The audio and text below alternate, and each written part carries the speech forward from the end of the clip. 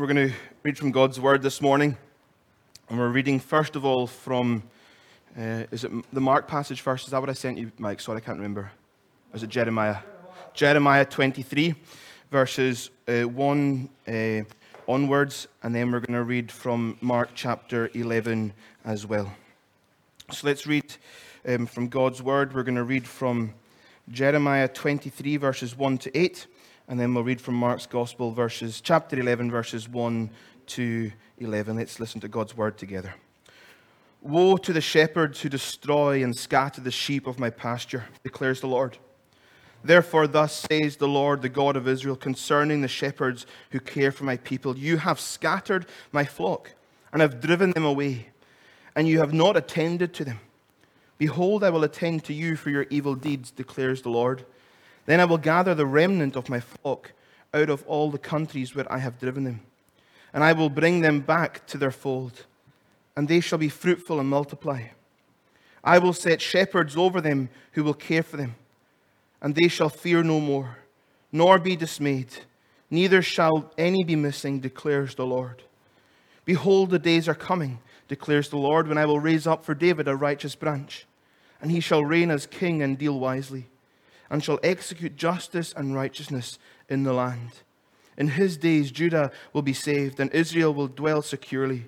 And this is the name by which he will be called: the Lord is our righteousness. Therefore, behold, the days are coming, declares the Lord, when they shall no longer say, as the Lord lives, who brought up the people of Israel out of the land of Egypt, but as the Lord lives, who brought up and led the offspring of the house of Israel out of the north country, and out of all the countries where he had driven them. Then they shall dwell in their own land. And we're going to turn to Mark's Gospel now. And we're going to read chapter 11, verses 1 through to 11. And this is quite a well-known passage on Palm Sunday. It's the triumphal entry. Now when they drew near to Jerusalem, to Bethphage and Bethany, at the Mount of Olives, Jesus sent two of his disciples and said to them, go into the village in front of you, and immediately as you enter it, you will find a colt tied on which no one has ever sat. Untie it and bring it. If anyone says to you, why are you doing this? Say, the Lord has need of it, and will send it back here immediately. And they went away and found a colt tied at the door outside in the street, and they untied it. And some of those standing there said to them, what are you doing untying the colt? And they told them what Jesus had said, and they let them go. And they brought the colt to Jesus and threw their cloaks in it, and he sat in it. And many spread their cloaks on the road, and others spread leafy branches that they had cut from the fields. And those who went before and those who followed were shouting, Hosanna! Blessed is he who comes in the name of the Lord. Blessed is the coming kingdom of our father David. Hosanna in the highest. And he entered Jerusalem and went into the temple. And when he had looked around at everything, as it was already late, he went to Bethany with the 12. Amen. Let us unite our hearts together in prayer. Let us pray. Lord, we thank you for your word. We thank you for the power of your gospel. And Father, we ask that as we gather to sit under your word now, that you would penetrate our hearts with your truth. Lord, we pray that this morning your word would wash over us and wash us clean. Challenge us, Lord, we pray. Lord, would you bring us closer to yourself? Would we know your comfort and your peace upon us this morning as well? And Lord, may everything that is said and done be said and done for your glory, your honor, and your praise. In your precious name we pray. Amen. So as I've already said, today is Palm Sunday. It's the beginning of what we call Holy Week in the church calendar, where we begin Jesus' last journey into Jerusalem, where he goes to the cross. And the crowd we read of in Mark's Gospel would have gathered there. They would have all been heading for the Passover as well. So there would have been lots and lots of people. So this crowd isn't, one or twos. This is lots and lots of people that would have been there. And this triumphal entry that we read of when Jesus rides into Jerusalem on a donkey and the crowd shout Hosanna is covered in the Gospels. And we're going to quickly just read two verses from Matthew chapter 21, where we read where Jesus, when he sends for this donkey, he does so to fulfill, it says, what was spoken by the prophet, saying, "Say to the daughter of Zion, behold, your king is coming to you, humble and mounted on a donkey, on a colt, the foal of a beast of burden." So this was all being done as a fulfillment of an earlier prophecy. And this prophecy that the gospel writers are alluding to actually comes from two different places in the Old Testament. The first part of that, where it says, "Say to the daughter of Zion," actually comes from Isaiah chapter 62, which is all about a chapter which is all about the Zion's coming salvation.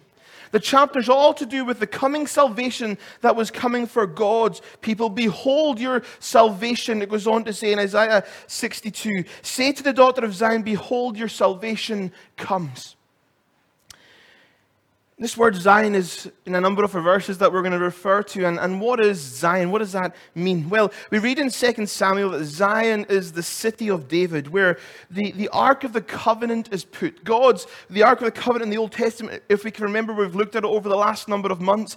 The Ark of the Covenant was where God's presence would dwell. So Jesus hadn't come yet. The Holy Spirit didn't live and dwell in them like it does in us because of what Jesus has done now at the cross. So God's presence would dwell, and they'd have to physically go to a place to be near to God's dwelling place, his presence, which we know was, and we've thought about this as well, with the curtain, there was a veil, and we see that when Jesus dies on the cross, when he cries out, "It is finished," the veil was torn in two. So this Zion is the city of David, 2 Samuel tells us, and we read about the Ark of the Covenant being put in Zion, which would make it the center of worship and God's presence. Zion, John Piper says, refers to the city of Jerusalem not just as another name, but because it is the city of God's presence and the city of great hope for God's people. So all that was within these verses about "Say to the daughter of Zion, behold, your salvation is coming to you," as Isaiah would say. But then, like I said, this fulfillment that in the Gospels is speaking about of the prophecy, the first part in Matthew 21 is about the Isaiah passage, but the second part of it, which is more well known to us and is often read at Christmas time, comes from Zechariah chapter 9, verse 9. And the context for that is the coming King of Zion, the coming King of God's people. "Rejoice greatly, O daughter of Zion. Shout aloud, O daughter of Jerusalem. Behold, your king is coming to you. Righteous and having salvation is he. Humble and mounted on a donkey, on a colt, the foal of a donkey." So God's people, they were expecting someone to come. They had this great hope. Many of us know this. We've spoken about it. This great hope of anticipation that the Lord's anointed one, that the Messiah, the Savior of God's people, would one day come. And all these verses in the Old Testament, all these prophecies, they're pointing towards that. But God's people in the New Testament, in the Gospels, in Jesus' day, many of them, what they were expecting was this military leader, this conquering king who would come, all powerful, wielding a sword to bring and restore back political rule to God's chosen people, Israel. They would expect him to have come on a back of a horse, maybe even in a chariot. They had this anticipation of this military Messiah, this one who would come to, in the natural, restore order for God's people in Israel. But that's not what Zechariah says. It talks about this humble and king who would come seated on the back of a donkey. And Isaiah, those verses are actually in contrast to some verses later that Zechariah speaks about, where he talks about this chariot and the war horse and the battle bow. And that isn't how our king came, though. That's not how he would approach his people. That's not how this king was coming. He came on the back of a donkey. This donkey was for a man of peace. And just as our king was swaddled and placed in a manger, so too we see our king here continue this meek and mild and peaceful approach to restoring how things should be. From a manger to a donkey to a cross to a grave to glory in heaven. That was his route. That was the path he took. But don't mistake his approach in a donkey to make him any less of a king.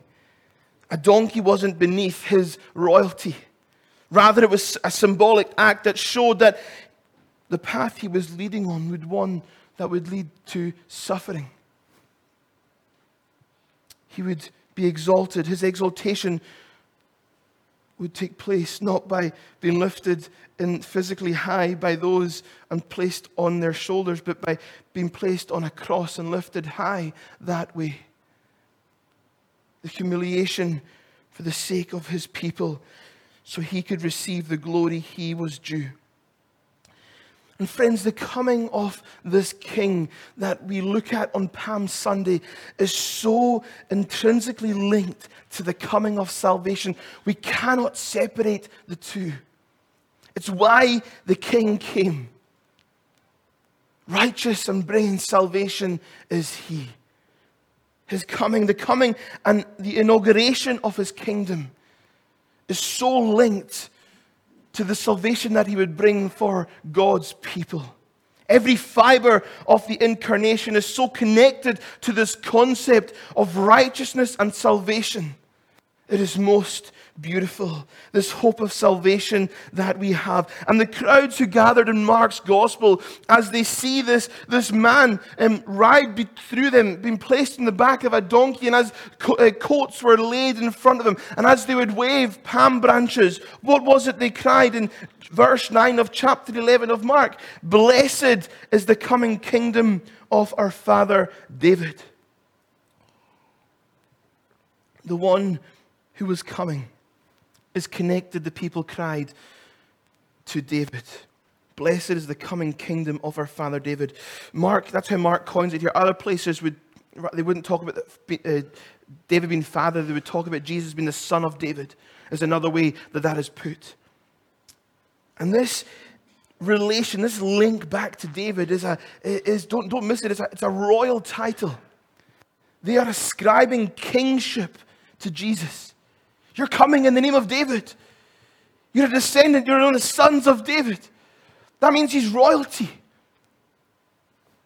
And what we see here, this link to the title of the Son of David, it's so often used, especially at the beginning of the Gospels, especially in Matthew and in Mark. We see this title, Son of David, where we read about Jesus being the valid King of God's people. That he was the long-anticipated Messianic King. So let's turn to our Jeremiah passage, chapter 23 of Jeremiah, if you've still got your Bible there. I might speak to some of the verses, they might appear on the screens before us as well. The opening of our Jeremiah passage, we read about woe to the shepherds, woe to you, those who are in leadership. This is a warning that God was giving to those in any position over his people in Jeremiah's day.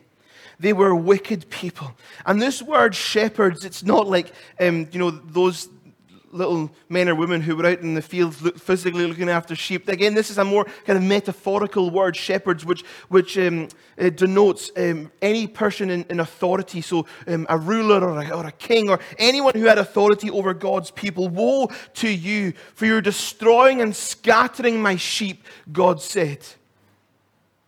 These people who were in authority over God's people back in Jeremiah's day, they were leading them in the wrong way. They weren't leading them in the paths of righteousness. They were leading them in the complete opposite path. They were leading them to destruction. And actually the paths that they led them down ultimately led them into exile.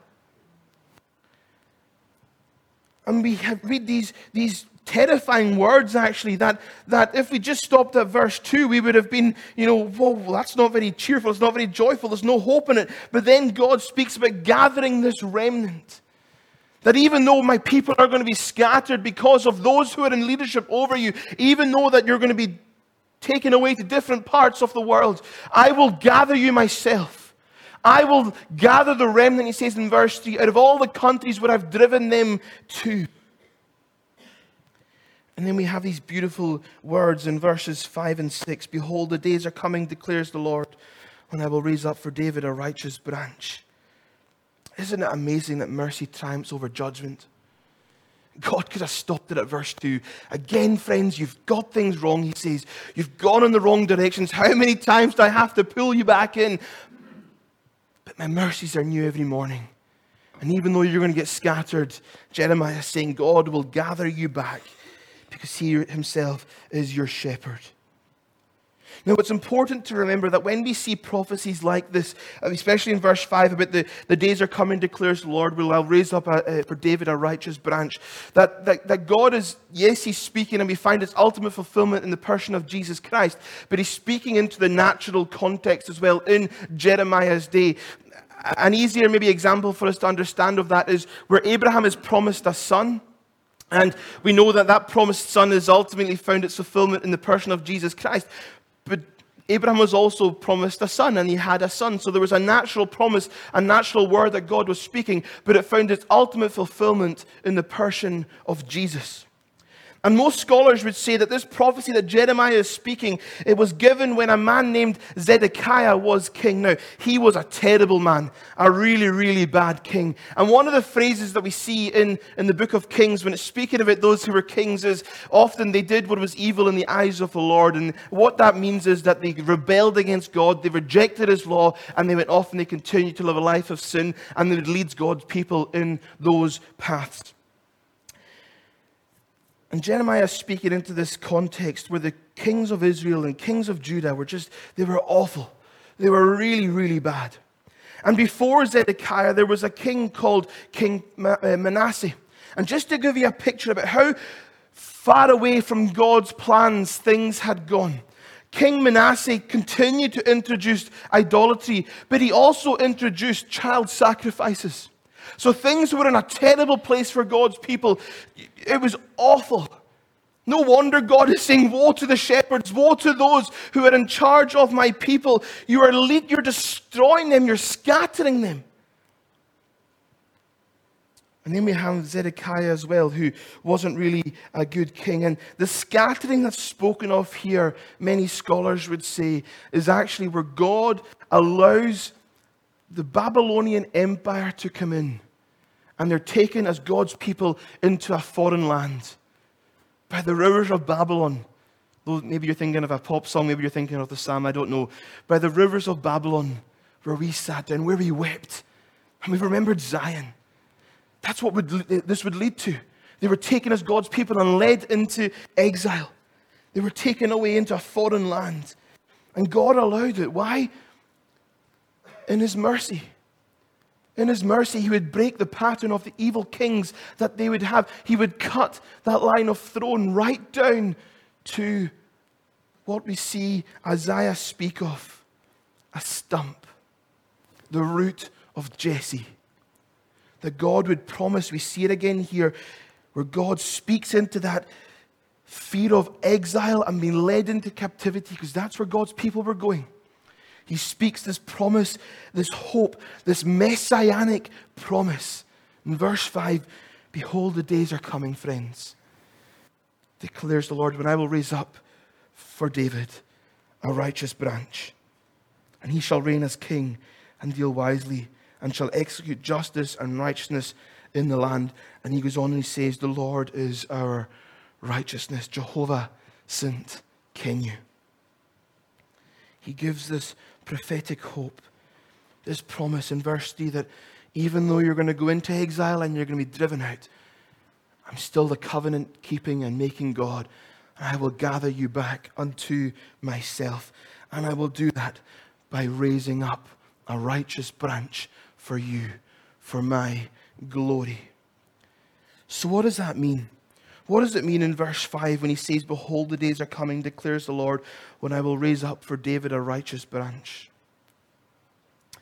Well, there's a bit of irony within here, because remember I said King Zedekiah was probably king at this point. His name actually meant the Lord is righteous. Even though he didn't live it, that's what his name meant. So there's a bit of irony that God is using here in this word that he gives through the prophet Jeremiah. Where actually Zedekiah, he's not your righteousness. It is the Lord, it is I, your God, who is your righteousness, God is saying. But what is this righteous branch that God is going to raise up? And why is he raising it up for David? Why do we see this David and righteous stuff back to back again, so closely linked? Well, firstly, for David, God says, remember the Mark passage we read where it talks about the father David or the son of David, do not pass us by. These are titles that God's people would speak, and they're ascribed to Jesus. And we see it, Hosanna, we read in Mark chapter 11. Hosanna, blessed is he who comes in the name of the Lord. Blessed is the coming kingdom of our father David. Again, we see that here. So what is this David thing? Why is God speaking it through Jeremiah, and why are the people calling it out in the triumphal entry? This is part, and friends, we cannot miss this. This is part of the covenant that God had established with his people. It is a reminder that God is saying that even though all this terrible stuff is happening, I still remember the promises I made to you as my people. I'm still faithful. I'm still going to pull through for you.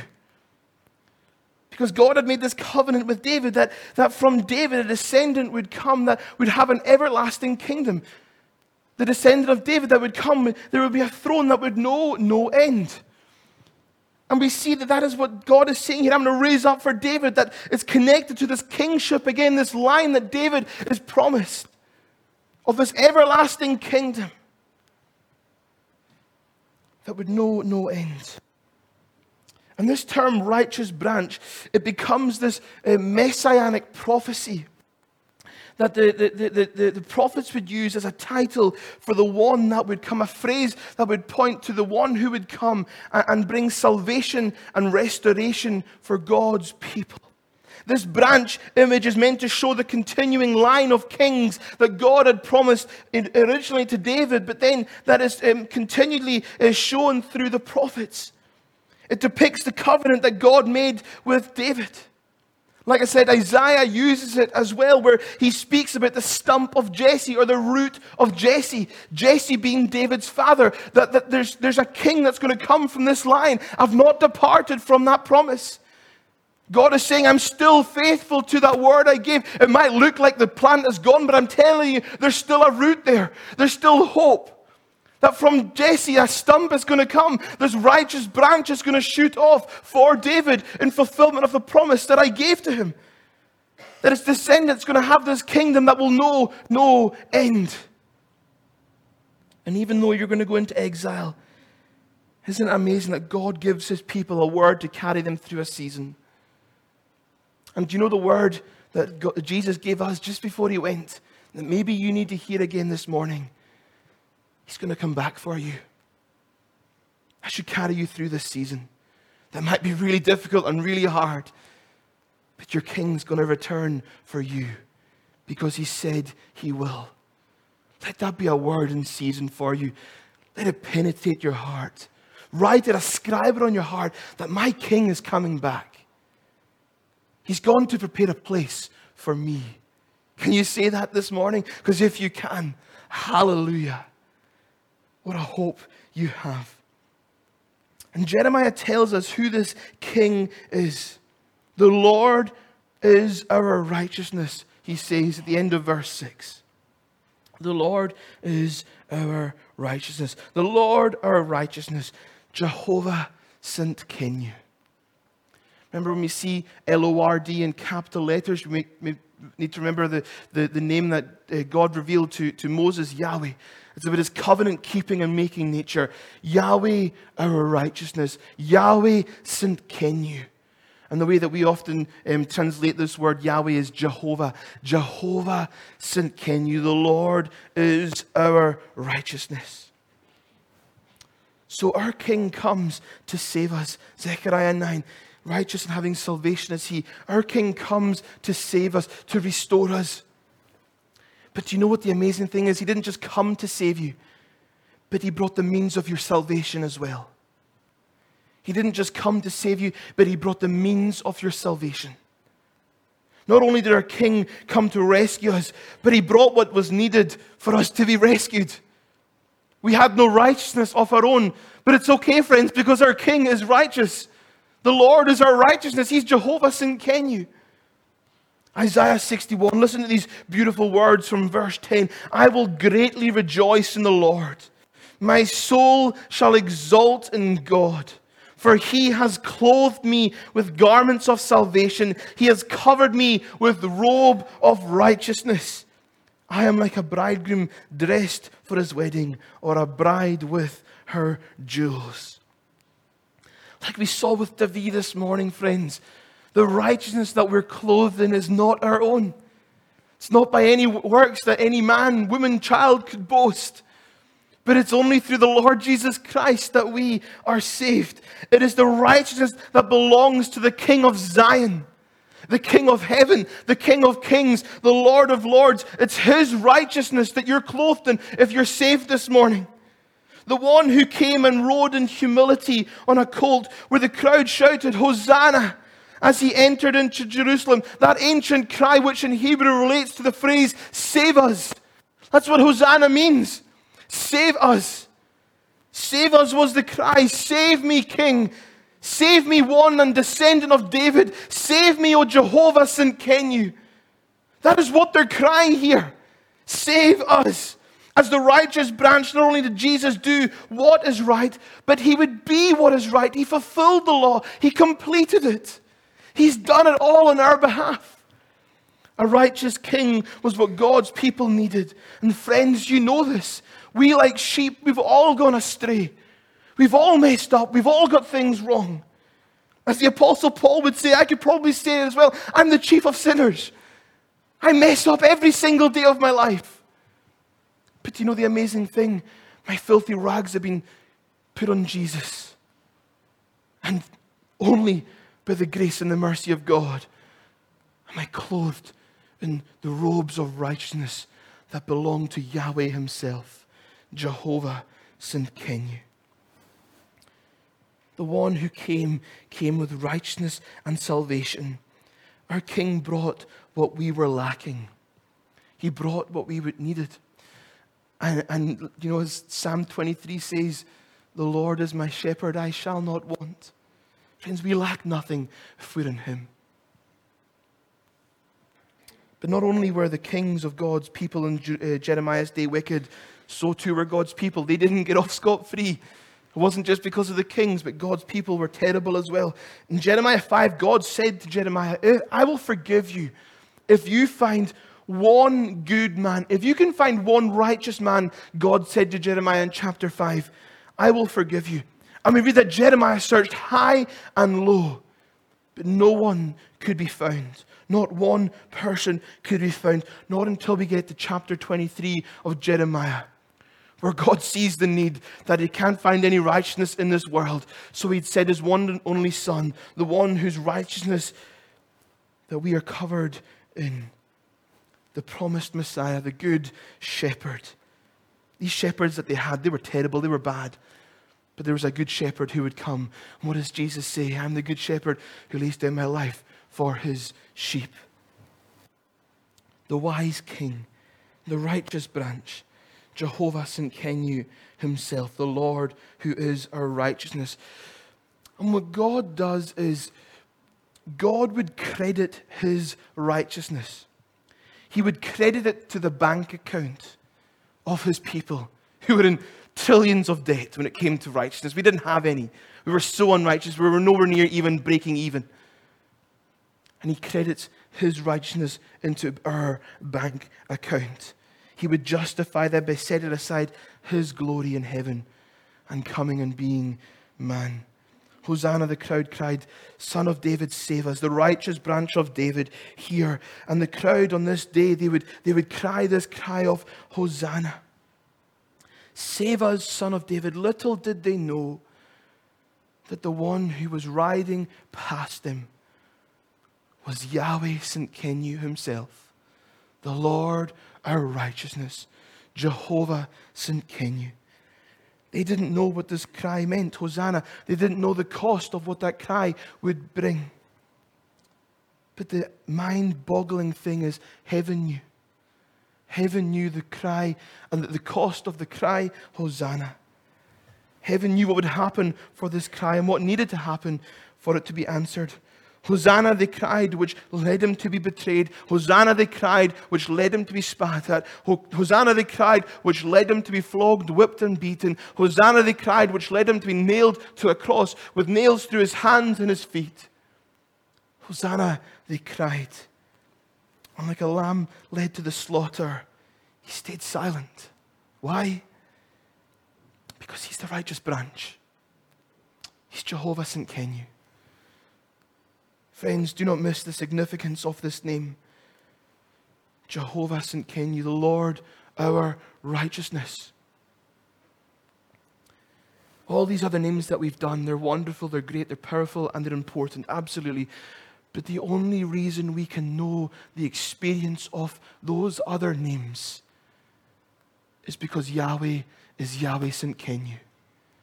Because we can get near to God, because He's taken our filthy rags and He's clothed us in robes of righteousness that belong to Him and Him alone. The only reason we can be in relationship with God this morning is because we've been made righteous by the blood of the Lord Jesus Christ. God has literally taken our sins on Himself, and He gives us, He imputes into us, Scripture says, His righteousness. And this name, Jehovah Tsidkenu, the Lord our righteousness, what we find in it is it fulfills this doctrine of what we call justification by faith. That we who are undeserving sinners, that we're called righteous before God through the free gift of redemption that can be anyone's who come to the Lord Jesus Christ in faith and in forgiveness of their sins. This name, Jehovah Tsidkenu, means, friends, that God is the source of our righteousness. So why churches get all boastful and proud and are full of pride, I have no idea. The only thing I can fathom is they don't understand Jehovah Tsidkenu. That without God we're lost. Without Him we're nothing. But with Him, we are the righteousness of God. Just before we finish, one verse and one hymn I want to read for you. God made Jesus, who knew no sin, to become sin for us, so that we might become the righteousness of God in Him. And that's all possible because our King, the King of Zion, is Jehovah Tsidkenu. I want to end this morning by reading a hymn.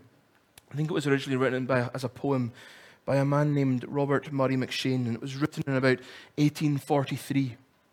And this hymn, or this poem, I think it was originally a poem, served as his testimony. He had been unwell, and he pens these words, which are just this beautiful image and story of the journey of faith that we should all go on. And I invite you either to close your eyes as I read this and just picture the cross of Calvary, or if you're not comfortable doing that, maybe just focus on the cross that's at the front of the church here. But please listen to these words and ask yourself, is God my Savior this morning? Because if He isn't, come to Him this morning. For if He is, you lack nothing. You have everything in Him. This is what Robert Murray M'Cheyne wrote. I once was a stranger to grace and to God. I knew not my danger and felt not my load. Though friends spoke in rapture of Christ on the tree, Jehovah Tsidkenu was nothing to me. I oft read with pleasure to soothe or engage Isaiah's wild measure and John's simple page. But even when they pictured the blood-sprinkled tree, Jehovah Tsidkenu seemed nothing to me. Like tears from the daughters of Zion that roll, I wept when the waters went over His soul, yet thought not that my sins had nailed to the tree. Jehovah Tsidkenu was nothing to me. But when free grace awoke me by light from on high, Then legal fear shook me. I trembled to die. No refuge, no safety in self could I see. Jehovah Tsidkenu, my Savior must be. My terrors all vanished before the sweet name. My guilty fears banished, with boldness I came to drink at the fountain, life-giving and free. Jehovah Tsidkenu is all things to me. Jehovah Tsidkenu, my treasure and boast. Jehovah Tsidkenu, I never can be lost. In thee I shall conquer by flood and by field. My cable, my anchor, my breastplate and shield. Even treading the valley, the shadow of death, this watchword shall rally my faltering breath. From life's fever, my God sets me free. Jehovah Tsidkenu, my death song shall be.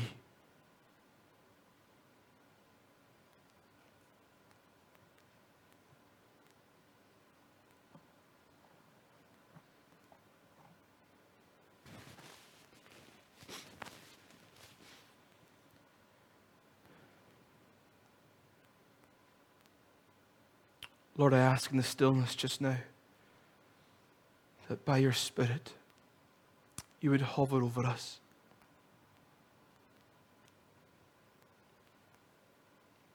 Would free grace awake us this morning, we pray.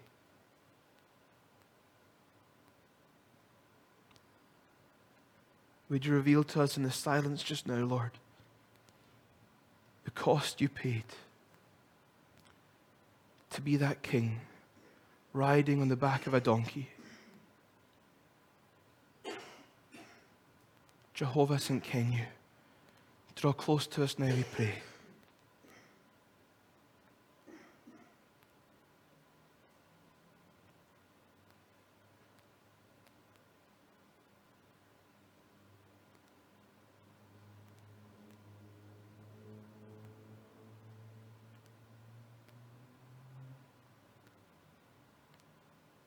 God, I thank you that you are our righteousness, you and you alone. And Lord, as we draw our service together to a close, Father, as we sing our last hymn this morning, would you draw close to us? Would we just feel your presence closer than we ever have before, Lord? Would we feel the weight of those robes of righteousness upon us? The peace that they give, the security they bring, the comfort we can have, the confidence that is ours, that even treading the valley, the shadow of death, this watchword shall rally my faltering breath. From life's fever, my God sets me free. Jehovah Tsidkenu, our death song shall be. Amen.